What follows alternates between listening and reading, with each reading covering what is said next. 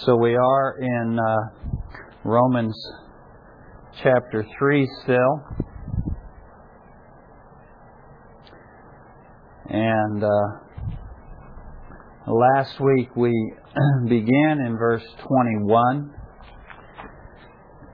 which was a major turning point in Romans and in the argument of Romans. And we looked at we were going to look at the first 26 verses if we made it. The 6 verses from 21 through 26 as the Lord gave us time, but we really only got down into verse 24, so I left 25 and 26 for us to look at this week, and we'll do that today.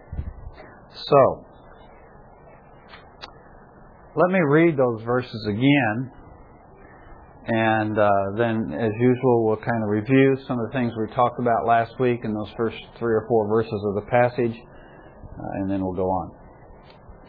Paul says beginning in verse 21, he says, "But now, apart from the law, the righteousness of God is revealed, or has been manifested, being witnessed by the law and the prophets, even the righteousness of God through faith in Jesus Christ, for all those who believe, for there is no distinction. For all have sinned and fall short of the glory of God, being justified as a gift by His grace through the redemption which is in Christ Jesus, whom God displayed publicly as a propitiation in His blood through faith.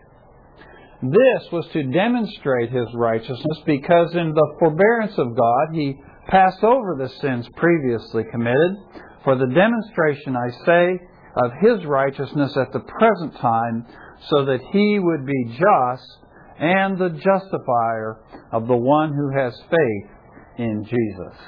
So we had somebody just walk in. Welcome. My name's Rick. What's your name? Jeff? Okay. Pardon? Kevin. I'm sorry. We've got to work on this hearing here. Kevin. I'm glad to have you with us, Kevin. We're looking at Romans chapter 3, and we started in 21, and we're just getting started. So you got here just kind of at the beginning. So welcome. Okay. Well, in verses 21 through 24 that we looked at last week, what are some of the things we talked about that you remember?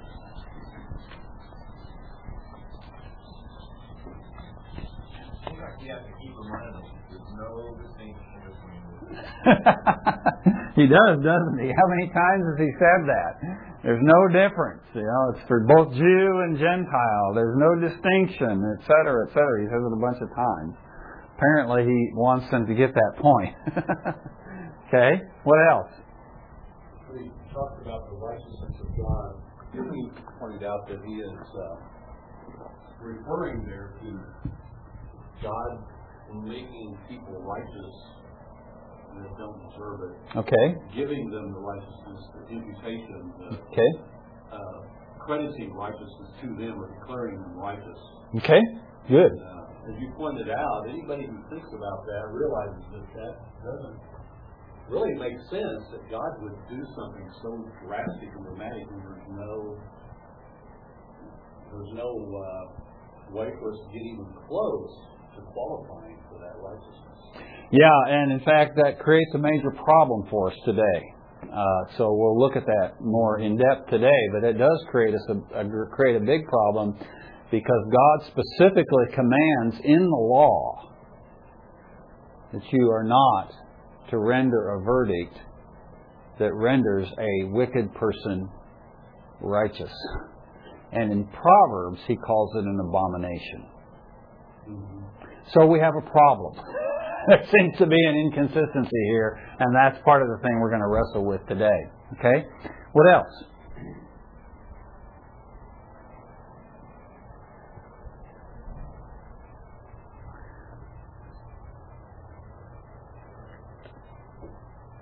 Let me just mention one thing.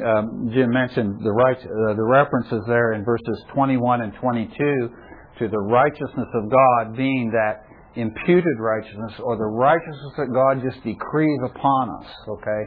That He decrees that wicked people are righteous and He makes them righteous by His decree. That is to be distinguished, and we'll see this as we go on in these last two verses today, verses 25 and 26. That's to be distinguished from what he refers to in 25 and 26 as His righteousness. So the righteousness of God is kind of a technical term that refers to what Jim was talking about. In verses 25 and 26, when he talks about His righteousness, he's talking about God's actual righteousness. Not the righteousness that He gives to us by imputation, but His actual integrity and character and holiness, etc. So I just want to make that point. But going back to last week's lesson, what other things do you remember that we talked about? For those of you who are here, a number of you weren't last week, but we talked about the fact that these things were pointed out in the law and the prophets, and it's been mentioned. In other words, this is not new material. Okay. All of a sudden introduced by Paul, but it's something that's been, you can see throughout the Old Testament. Okay. So although the Old Testament wasn't explicit, it wasn't real explicit in the Old Testament, it was there, it was hinted at, it was suggested at, so that the Old Testament, the law and the prophets, serve as a witness to this righteousness of God which has now been revealed. Okay? What else?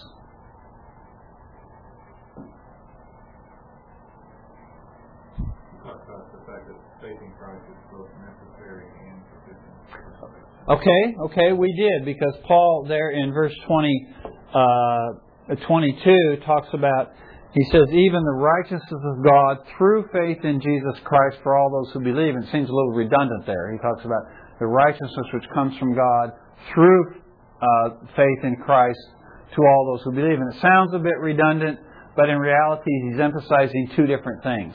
And the first thing he's emphasizing is that the righteousness of God comes by faith. That's the only way it comes. And as he points out in the next couple of verses, that's because all of us are sinners. And since all of us are sinners, none of us can achieve the righteousness of God by the law, by doing good deeds, by living according to some moral or ethical code. We cannot do it. So without distinction, we are all sinners. So without distinction, we all get this righteousness of God only through faith. So faith is the necessary element in salvation, but it is also the efficacious element of salvation. And what we mean by that is, and we drew a diagram. Remember, we drew a diagram up here on the board to illustrate what Paul was and was not saying. Okay, and so what Paul is saying is that faith is necessary. But that's not just the only thing he's saying. He's saying that everybody who has faith. So there may be some who have faith and have other things. And there may be some who have faith and have nothing else. But what Paul is saying is that God's righteousness is available to everybody who only has faith.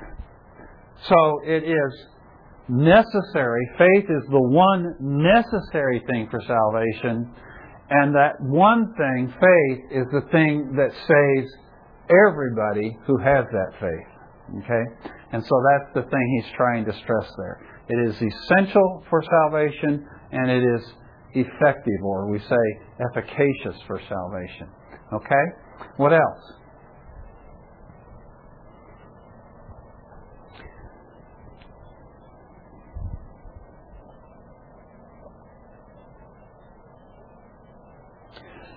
Okay, just one other thing I want to point out then before we go on. In verse 24, after he's pointed out that there's no distinction, that we are all sinners, so the most upright, outstanding, moral philanthropist, the kind of the greatest, goodest person you can think of, that person is a sinner, and the most despicable, wicked, they're all sinners, okay?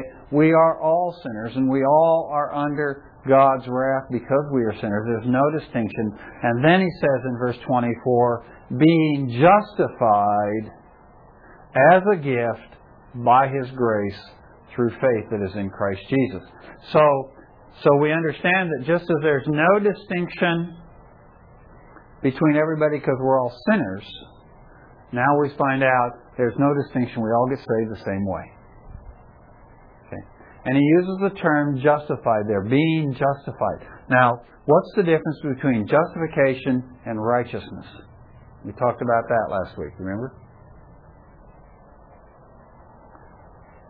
You got the word righteous on one side and the word justify on the other side. What's the difference between those two words?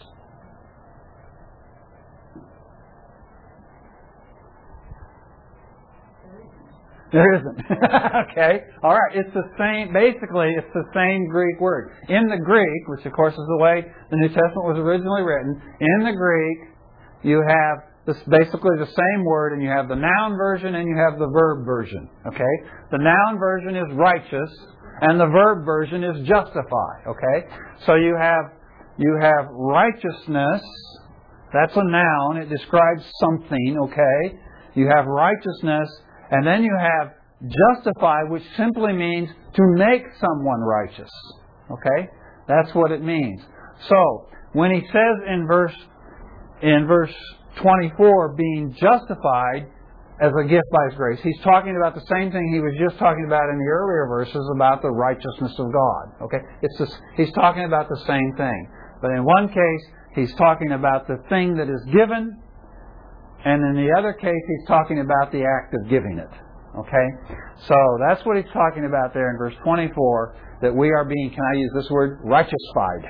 Okay, we are being righteousified as a gift by God's grace. So God is just giving this to us freely. We're not earning it. We're not keeping a bunch of laws and commandments and rules and regulations in order to get it.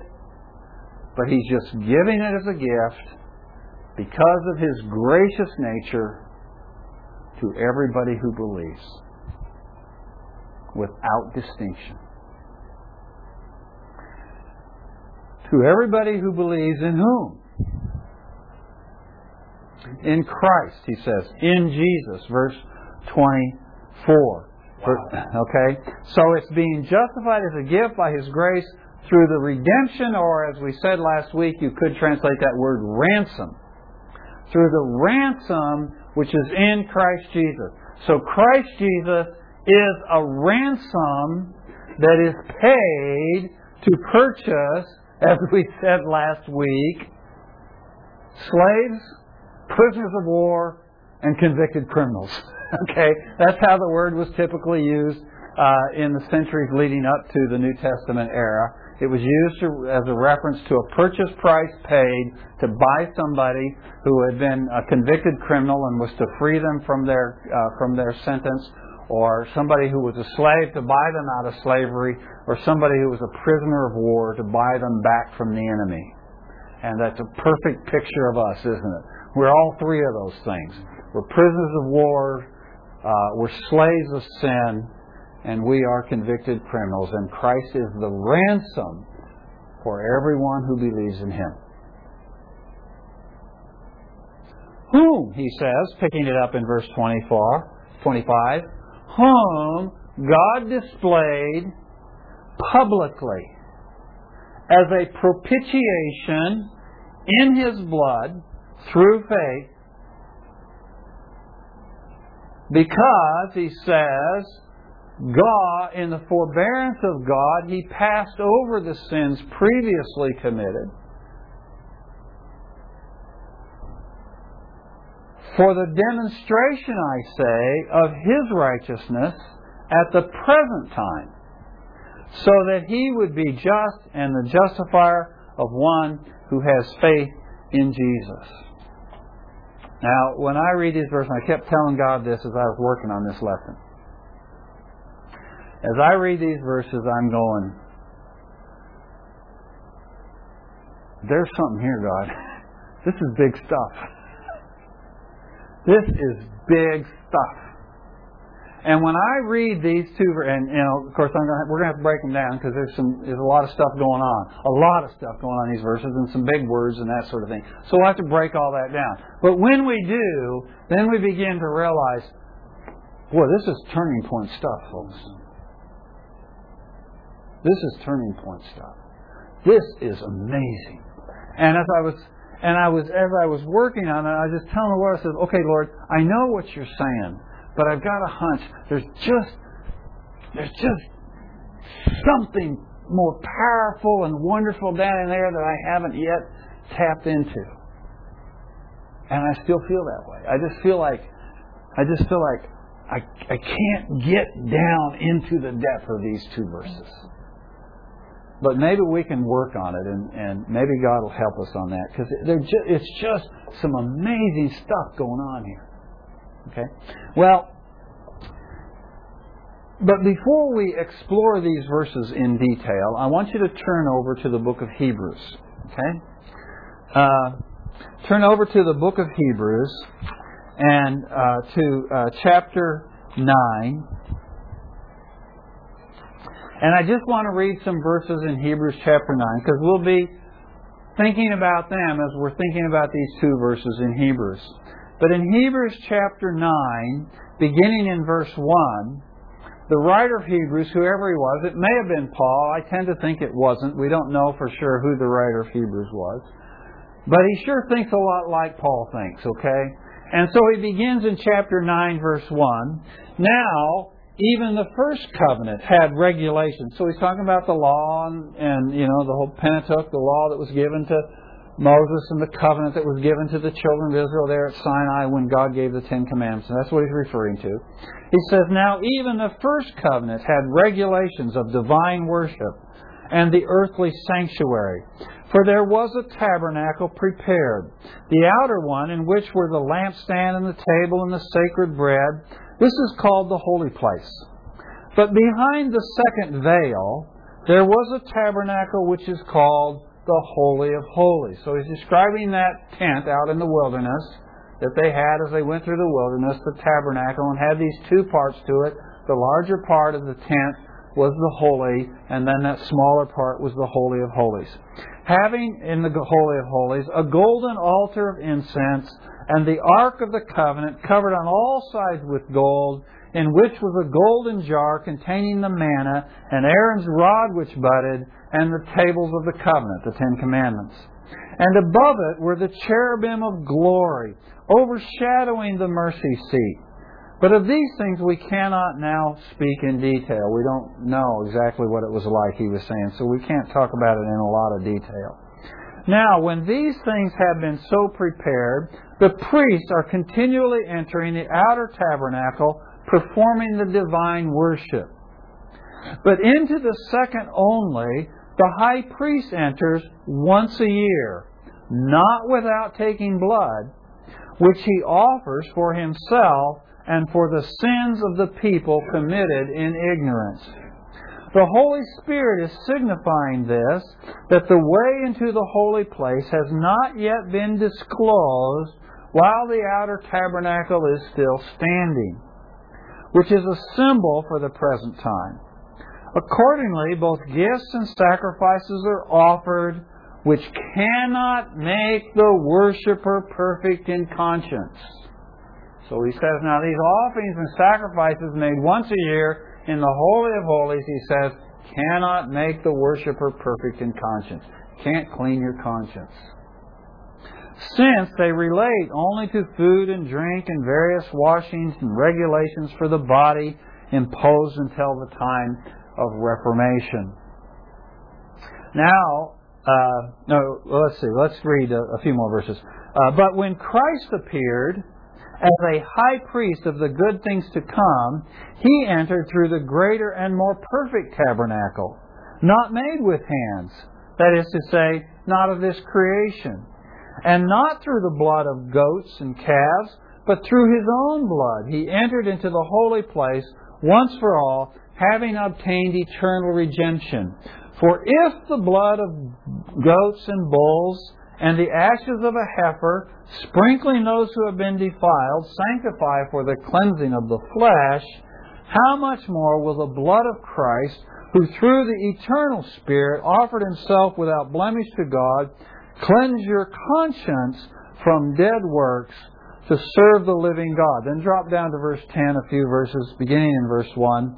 For the law since it is only a shadow of the good things to come, and not the very form of things, can never, by the same sacrifices which they offer continually, year by year, make perfect those who draw near.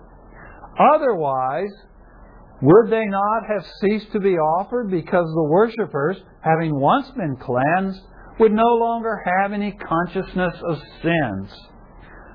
But in those sacrifices there is a reminder of sins year after year. For it is impossible for the blood of bulls and goats to take away sins. Okay, now just remember all that we just read in Hebrews as we begin to talk about these two verses in Romans. And the first thing that Paul tells us after he tells us that everybody who's going to be justified, everybody who's going to be made righteous by God, who's going to be declared righteous by God, all these sinners, wicked people who are going to be declared righteous by God are going to be done so by the ransom that is in Christ Jesus through faith. So it is when people by faith receive the ransom of Christ that they are justified or righteousified, if I can use that word, righteousified by God through Christ, whom, he says in verse 25, God publicly displayed as a propitiation in His blood through faith. What in the world does that mean? Well, there are four profound truths there in that one part of a sentence. It's not even a full sentence. The first thing has to do with the public display. Okay, there's something significant going on there. Paul makes an issue in these two verses about the public display, right? He talks in there at the beginning of verse 25 about the fact that Christ was publicly displayed as a propitiation. And then he talks about it being a demonstration in verse 25. And again in verse 26 he talks about it being a demonstration. So one of the important points of this passage is the idea of the public display of Christ. Okay. Then the next thing in those verses, or in that line of the first line of verse 25, is that Christ is a propitiation. Okay. He is a propitiation in His blood. And we'll talk about what in the world that means in just a minute. And then he says, it is in His blood. That's how the propitiation happens. It's in His blood. And then finally it comes through faith. So four profound concepts just in that one little half a sentence. Okay? That Christ is publicly displayed. Well, I'm going to wait to focus on the public display of it here for a minute. And I want to talk first about the idea of a propitiation. Okay, it's a big word. It's hard to say. Only theologians can say it. The rest of us, our tongues trip all over it, right? And when we read it, maybe if we've been in church a long time in our lives, we have some clue or some idea of what it means. But if somebody gave us a pop quiz and said define propitiation, we'd go, let's see, I forget. Let me go back to my Bible dictionary and look it up. Okay. Well, the word propitiation there is a translation. It's not a transliteration. You know what a transliteration is? It's where the translator has attempted to kind of replicate the sound of the Greek word in English, okay?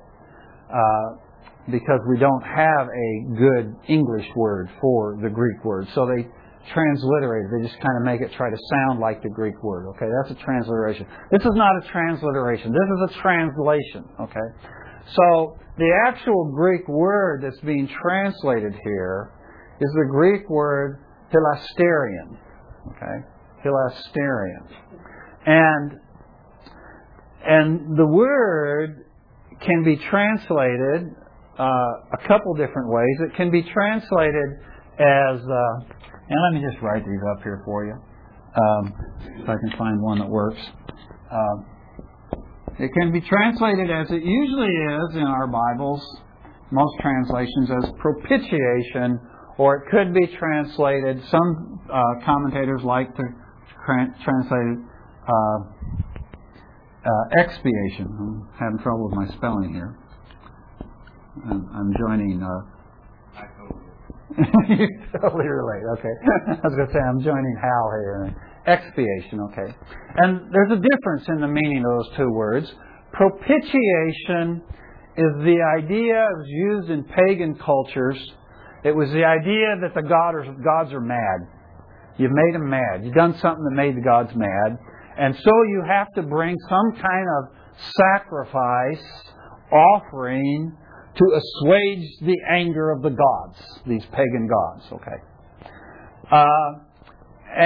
So the idea is to assuage the anger of God. Okay. Expiation has more the idea of having our sins expiated, having our sins cleansed or washed away. It's the idea of forgiveness of sins. Okay. And one of the reasons that commentators kind of debate a little bit about which of these two ways should we translate the word here is the emphasis on the idea of assuaging the wrath of God, or is it more on the idea of the forgiveness of sins? One of the reasons they struggle with that is because the Greek word there, hilasterion, carries with it the sense of the place of forgiveness. Okay, so that's really kind of, in a more literal sense, what the word means, the place of forgiveness. And so they kind of debate. And some commentators say, well, it really should be expiation because if you use the word propitiation to the minds of people in the first century, they would get that pagan image in their mind, which is not at all what's going on, right, in the Christian faith, right? Because we are not talking about the gods or a god just being irked at us because, it's with the pagans' gods, they were very temperamental, right? And they were very capricious. And so their anger would be a very temperamental, capricious, kind of spontaneous, unpredictable anger. And they might get angry at you for any number of things. And when a propitiation was offered to these capricious pagan gods, who offered the sacrifice?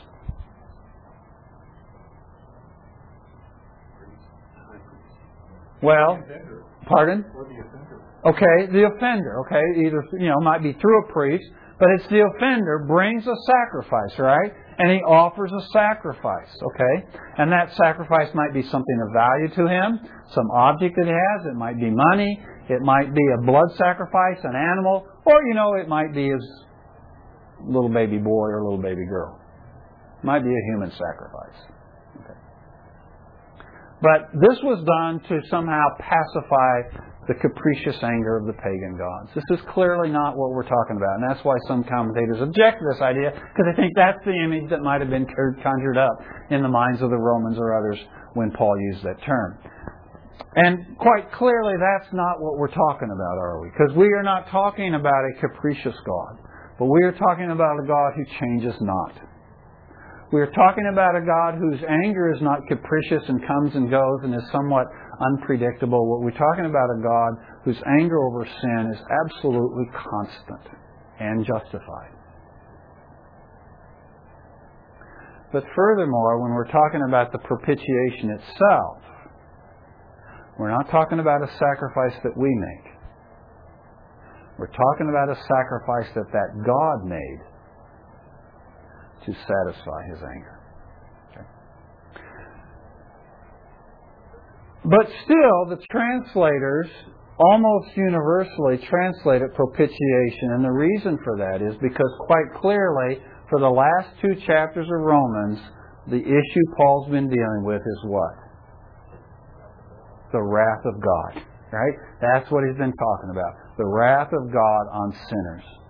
And we're just 2 or 3 verses removed from that main theme that he's been dealing with. So it does seem that the best way to translate that is to translate it propitiation. That Christ is the sacrifice in His blood that satisfies the wrath of God over my sin and your sin. Well, but it gets more exciting than this. Because when Paul chooses to use the word hilasterion here, he's using a word with which he is very familiar, unlike us. For example, somebody here have a New American Standard here with footnotes. Go back to Exodus chapter 25. And let me find the exact verse. I think it's verse 22, but let me double check. Exodus 25, verse 17. Okay, and in Exodus 25:17, other translations may do this too, but I know the New American does. In Exodus 25:17, there is a footnote number 1. Do you see that? No, I'm sorry, I don't have it. Does somebody have that? You have it. Okay. And where is that number 1? On what word? 25:17 talks about the mercy seat. Okay, and Propitiatory. okay, so the footnote is on the word what? The number is on the word what? Mercy. It's on mercy. Okay? It's on mercy or mercy seat. And if you go over and look at the footnote, what does it say? Mine says propitiatory. Propitiatory. Bingo! Same word. It's the same word. In other words, all the way throughout the Old Testament, in the Greek translation of the Hebrew Old Testament, remember the Old Testament was written in Hebrew, but eventually, because the language of everybody was becoming Greek, and a lot of Jews didn't know Hebrew or didn't know it well. Eventually you have the Septuagint translation. It was back, 100, 200 years before the time of Christ. A bunch of scholars, Hebrew scholars, sat down and translated the Bible into the Septuagint, into the Greek. And we call that the Septuagint because we think there were 70 scholars who did it. And so, hence the word sept or Septuagint, okay? And so they translated into Greek, and over and over and over and over and over and over and over again, something like 70 times in the Old Testament, every time they translated the Hebrew word for mercy seat, they translate it with hilasterion, the word that Paul uses here in Romans chapter 3. Now, some people say, well, yeah, that's true, but Paul's probably not referring to the mercy seat here because he's writing to these Gentile Romans and they wouldn't catch on. But I would suggest to you it'd be almost impossible for Paul to use the word hilasterion without the idea of the mercy seat being prominent in his mind, because throughout the Old Testament, that's how that Greek word is used, to refer to the mercy seat. Now, we know that Paul continually in the book of Romans refers to things in the Old Testament and expects his Gentile readers to understand what he's talking about. When we get to chapter 4, he's going to spend an entire chapter talking about the Old Testament, right? Talking about Abraham and all the things that went on with Abraham. And he expects his Gentile people, readers, to understand what he's talking about. So I believe quite clearly that when Paul refers here to Christ being the propitiation, the hilasterion, that he's wanting to communicate or bring up or allude to in the minds of his readers the idea of the mercy seat. Now, what was the mercy seat? The mercy seat, if I remember correctly, was on top of the Ark of the Covenant. And on the Day of Atonement, the priest would come in and sprinkle the blood of the sacrifice on the mercy seat. Okay. There in Exodus chapter 25, the passage we just kind of looked at just for a moment, God is giving instruction for the construction of the furnishings of the tabernacle. And He's giving the instructions for the construction of the Ark of the Covenant. The Ark of the Covenant was that box. It was about a little under 4 feet long and a little over 2 feet wide. Forget how deep. I think maybe a cubit in depth, I forget just now. But so it's this box. It was made out of acacia wood and covered with gold. And in that box, eventually, over a period of time, three things were placed. The tablets of stone on which the Ten Commandments were written, the jar containing the manna, which was the food that the children of Israel ate in the wilderness, and the rod, Aaron's rod, which budded, which was the evidence of God's approval of the Aaronic priesthood.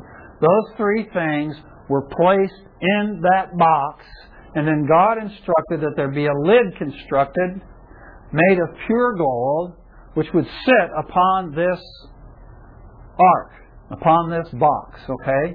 And this lid was made of pure gold, and one piece with this lid was what were called the cherubim, those angel-like creatures that were formed also out of pure gold, one on either end of the lid, and in the ark, in the tabernacle, when you get to the temple, there's a different ark and it's different. But in the ark, in the tabernacle, in the tent there, these cherubim were fashioned as part of the lid. They faced each other, and their wings were outspread like this and touched one another. So they're facing each other from the two ends of the lid, and they're facing each other like this, and they're reaching out with their wings, and their wings touch. So you have the cherubim creating this kind of arch over the lid that sits upon the box, okay, in which are these holy items: the tablets, the jar of manna, and the rod that budded, okay. And as God instructs them there in Exodus 25 on the construction of this beautiful gold Ark of the Covenant, He says to them, He says, "I will meet with you there on the mercy seat under the cherubim." And so you get this picture of the angels and so there's this arch, and then you have the lid down here, and you have the angels, and it's all beautiful gold, and right here between them is the Shekinah glory. Unseen, can't be touched, but it's the presence of God. And He says, that's where I'll be. You want to talk to me? You come into the Holy of Holies, and you stand in front of that ark, and I'll tell you what I want. I'll give you my commandments. I'm right there on the mercy seat. Right? Now, as Milford was pointing out, it's all nice and good, but nobody could go in there. It's the Holy of Holies. And it was so holy, nobody could go in there. Except once a year. One person. So in the hundreds and hundreds and hundreds of years in which you have the Holy of Holies, both in the tabernacle and later in the temple, year after year, just one person ever got the privilege of going in to the Holy of Holies. And when he did, what did he have to take with him? We just read about it in Hebrews. What did he have to take? He had to take a blood sacrifice. And so he would go in with this blood sacrifice, and he would sprinkle the blood on the mercy seat, on the propitiation. He would sprinkle the blood. And if God accepted that, He could walk out alive. Which He did every time. We have no record of any high priest ever dying in the Holy of Holies.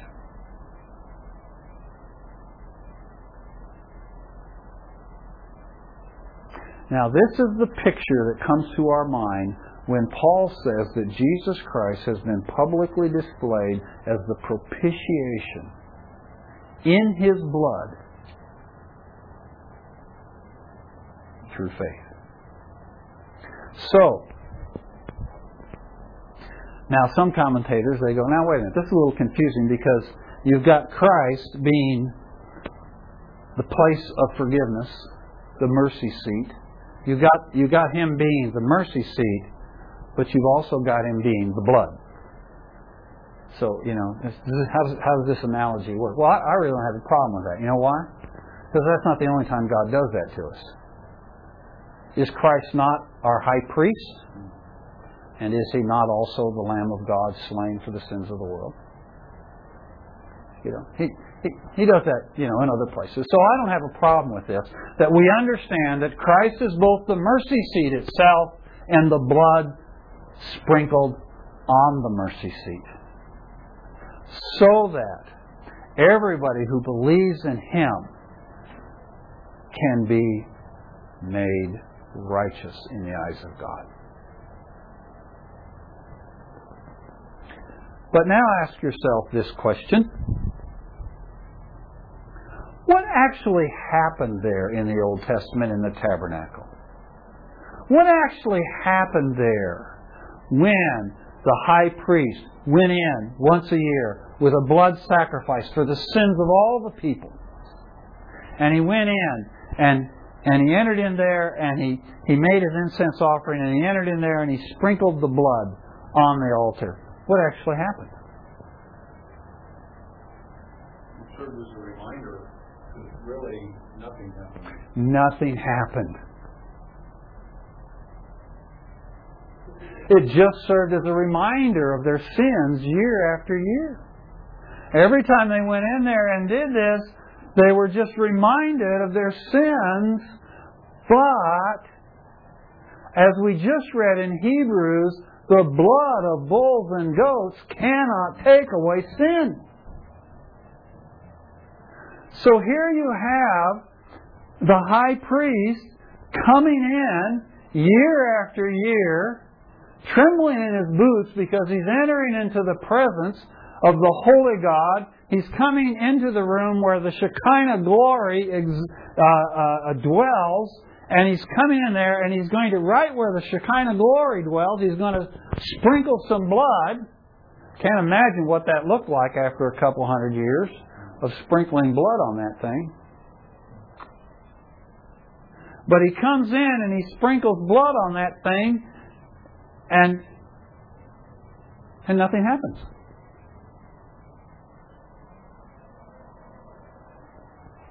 When he walks out of there, he's no more forgiven than before he walked in.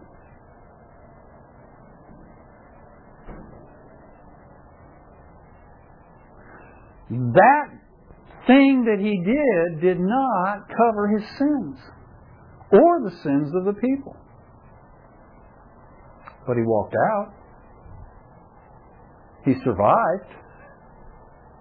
And not only that, but God's Shekinah glory stayed there. Right? Stayed there year after year.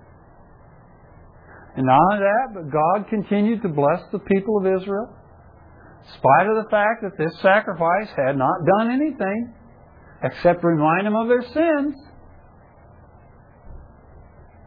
God continued to bless. So actually there was something going on in that Holy of Holies that day. It wasn't the forgiveness of sins.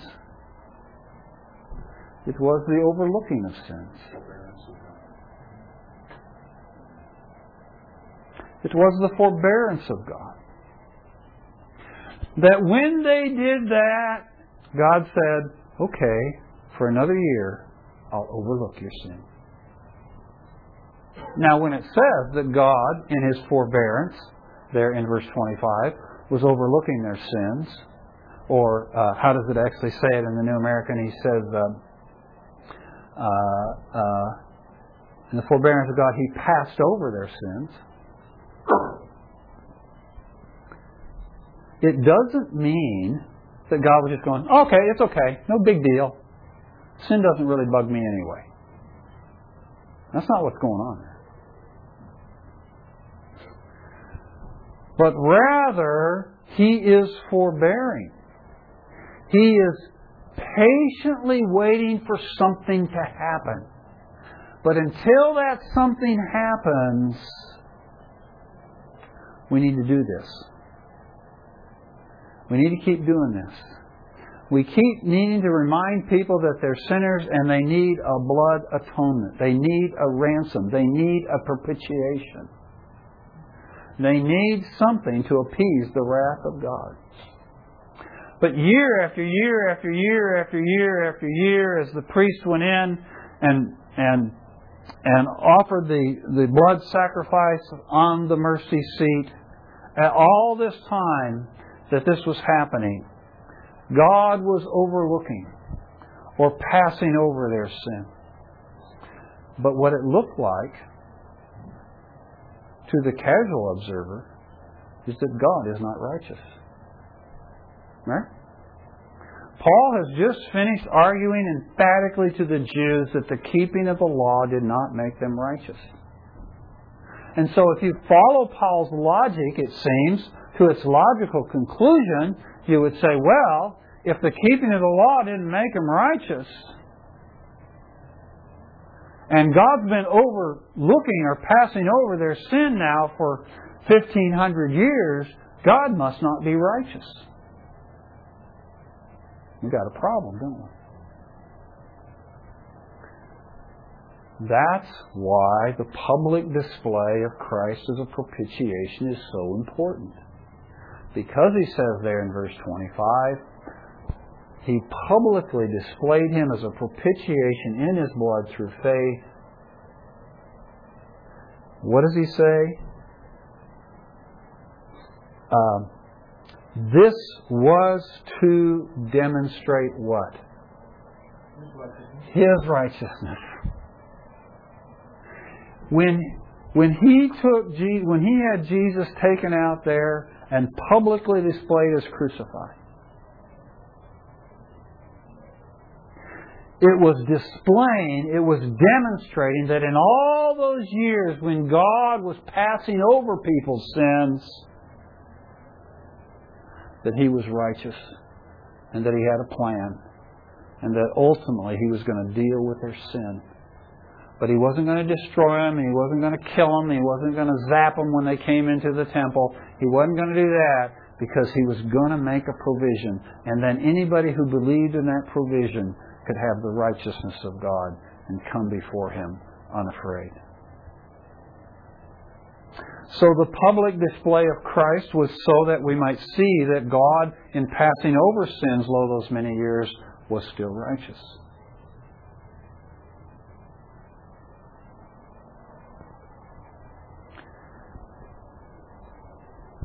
And I ask myself, because what's fascinating here is this propitiation, this mercy seat, this second mercy seat, this second propitiation, where was it done? It was done publicly. It was done in a major first century city. On a public thoroughfare. I have stood there and looked at the place. Nowadays it's a bus stop. It would have been a good place to crucify Christ if you wanted it to be public. Well, there weren't buses back then, of course, but it was a busy thoroughfare. And not only was it a busy thoroughfare, but it was done at the height of one of the greatest festivals in Judaism, meaning that there were hundreds of thousands of people, possibly upwards of 1 to 2 million people in Jerusalem at the time that this happened. And I go, God, why did you do that? I mean, it could have been done over here in a corner. It could have been done in some remote place of the empire, in some little town somewhere.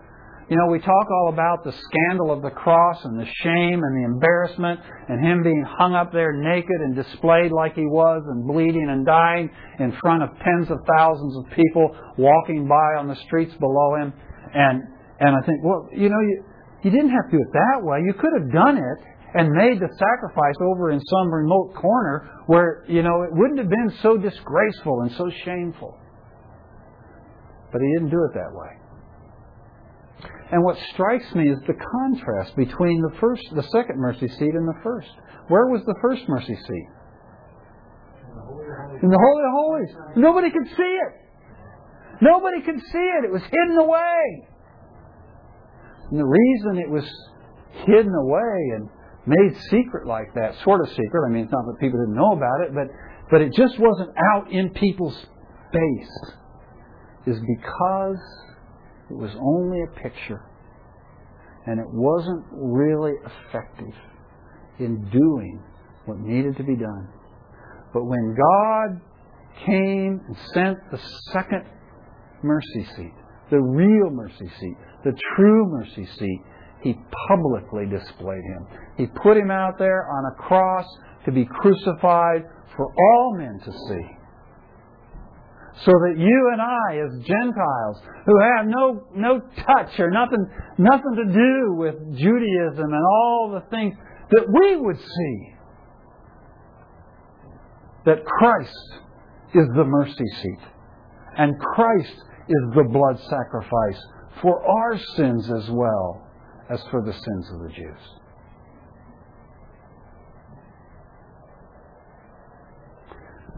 But He's not through. Because we still have that one problem we talked about at the beginning, and we need to think about it for just a second. In verse 26, He says what? For the demonstration, I say, of His righteousness at the present time, so that He would be what? Just and justifier. What's the point? Remember, we talked about the problem we had. How can a righteous God rule people, unrighteous people, righteous? You know, it's like a judge sitting there in his bench, you know, and some guy comes in and he's robbed a bank. All right? And all the evidence is there. I mean, eyewitnesses, you know, DNA evidence, all the evidence is there. The guy is guilty. He robbed the bank, and he's standing there in front of the judge holding the bags of cash, right? Okay, so he's guilty, okay? And the judge goes, this guy's innocent. Now, we actually have those kind of things happen in our judicial system from time to time. Thankfully, not all the time, but it does happen, right? And when it happens, what do we think? We're outraged, aren't we? Because it's unjust. And so it was necessary that Christ as the propitiation for our sins be publicly displayed so that we could see that God is just when He justifies us. Why? Because a propitiation has been paid. A ransom has been paid. And so when the righteous God looked on Rick Harvey and said, Rick is righteous, he did not become unrighteous in doing that. Because he himself, the one whose wrath needed to be satisfied the wrath with the offering of His own Son on the cross as the propitiatory sacrifice for me and for you. There's only one caveat. I must believe. I must trust Christ. I must trust that propitiatory sacrifice. And if I do, you and I alike, without distinction, are declared righteous, and God remains righteous. Okay? Well, next week we'll pick up in the next verses.